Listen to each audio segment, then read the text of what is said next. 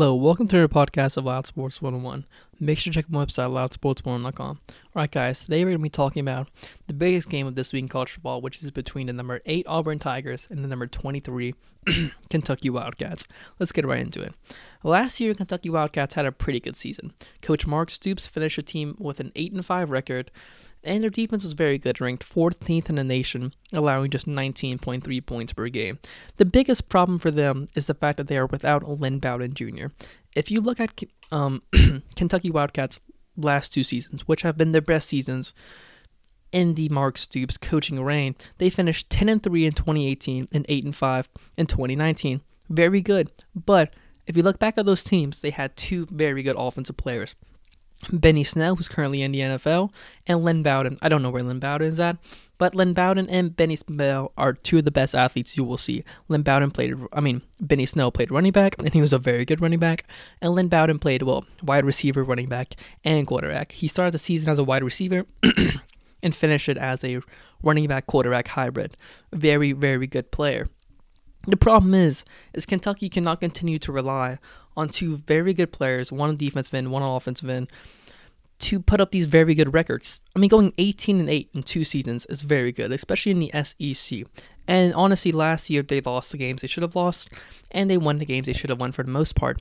But the problem is you cannot just keep producing a Benny Snell on the offensive end and a Lynn Bowden Jr. on the offensive end and continue to expect very good success. You saw it last year. They already dipped 2 wins from the season before, and they're going to continue to do that unless they can establish a very good offense that relies on more than just a quarterback and a running back. They need to get better offensive linemen, better wide receivers.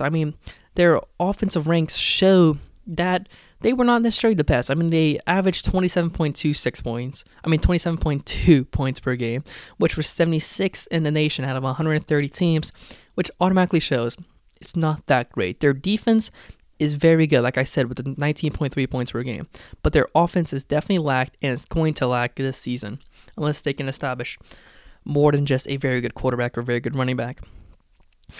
Now on to the Auburn Tigers. This team, I've always doubted the Auburn Tigers, and I think I have good reason to. Last year I said Bo Nix was not a very good quarterback, and he proved me wrong a little bit. They beat Oregon in the opening week of the season, which I did not anticipate, and they even beat Alabama in the Iron Bowl, which, don't get me wrong, if Alabama had Tua Tagovailoa, that game would have gone differently, but they had Mac Jones, who's not a bad quarterback, but they had Mac Jones.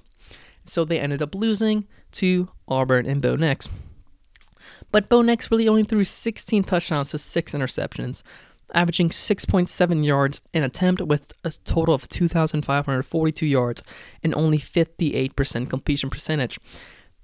They weren't really any shock losses last year, but this is an Auburn team that looks like it just hasn't really improved that much.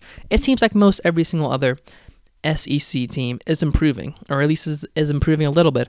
Auburn has consistently been the team that is projected to do very well, but they just haven't. In 2013, they made it to the national championship, where they went 12-2, and they've lost the national championship. Ever since then, every single season since 2013, they've lost at least 4 games, having one season where they lost 6, and a couple seasons where they lost 5 games. For a team of Auburn's prestige, you would not expect this to happen. I don't think Gus Malzahn should be fired. I think he's a very good coach, but it just does not seem like Auburn is improving at the rate of other SEC teams.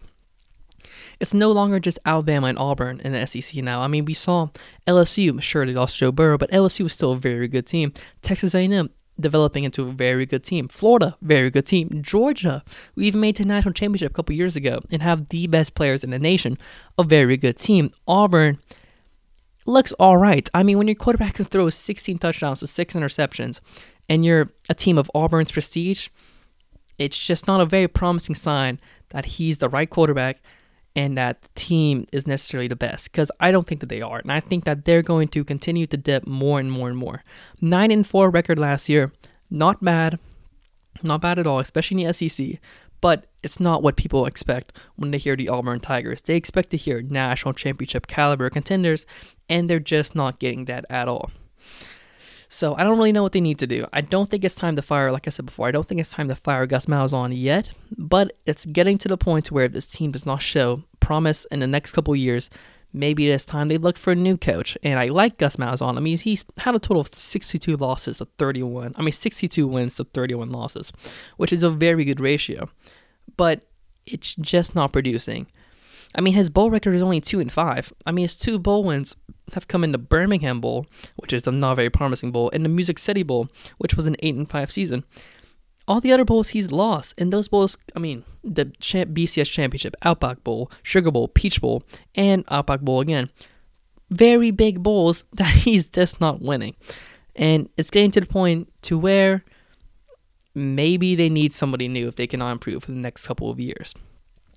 But ultimately, at the end of this game, I expect Auburn to win, purely because Auburn has more talent than Kentucky, and their coaching staff is better than Kentucky's coaching staff. And honestly, I think Kentucky's going to have a very bad year this year, because I don't think they're going to find that Benny Snell or Lynn Bowden Jr. that's been able to save them over the past couple of years. I think it's time that Kentucky dips back to where they are as one of the lesser teams in the SEC. Alright guys, thank you for listening to your podcast of Loud Sports 101. This is Loud Sports 101, and I'm out.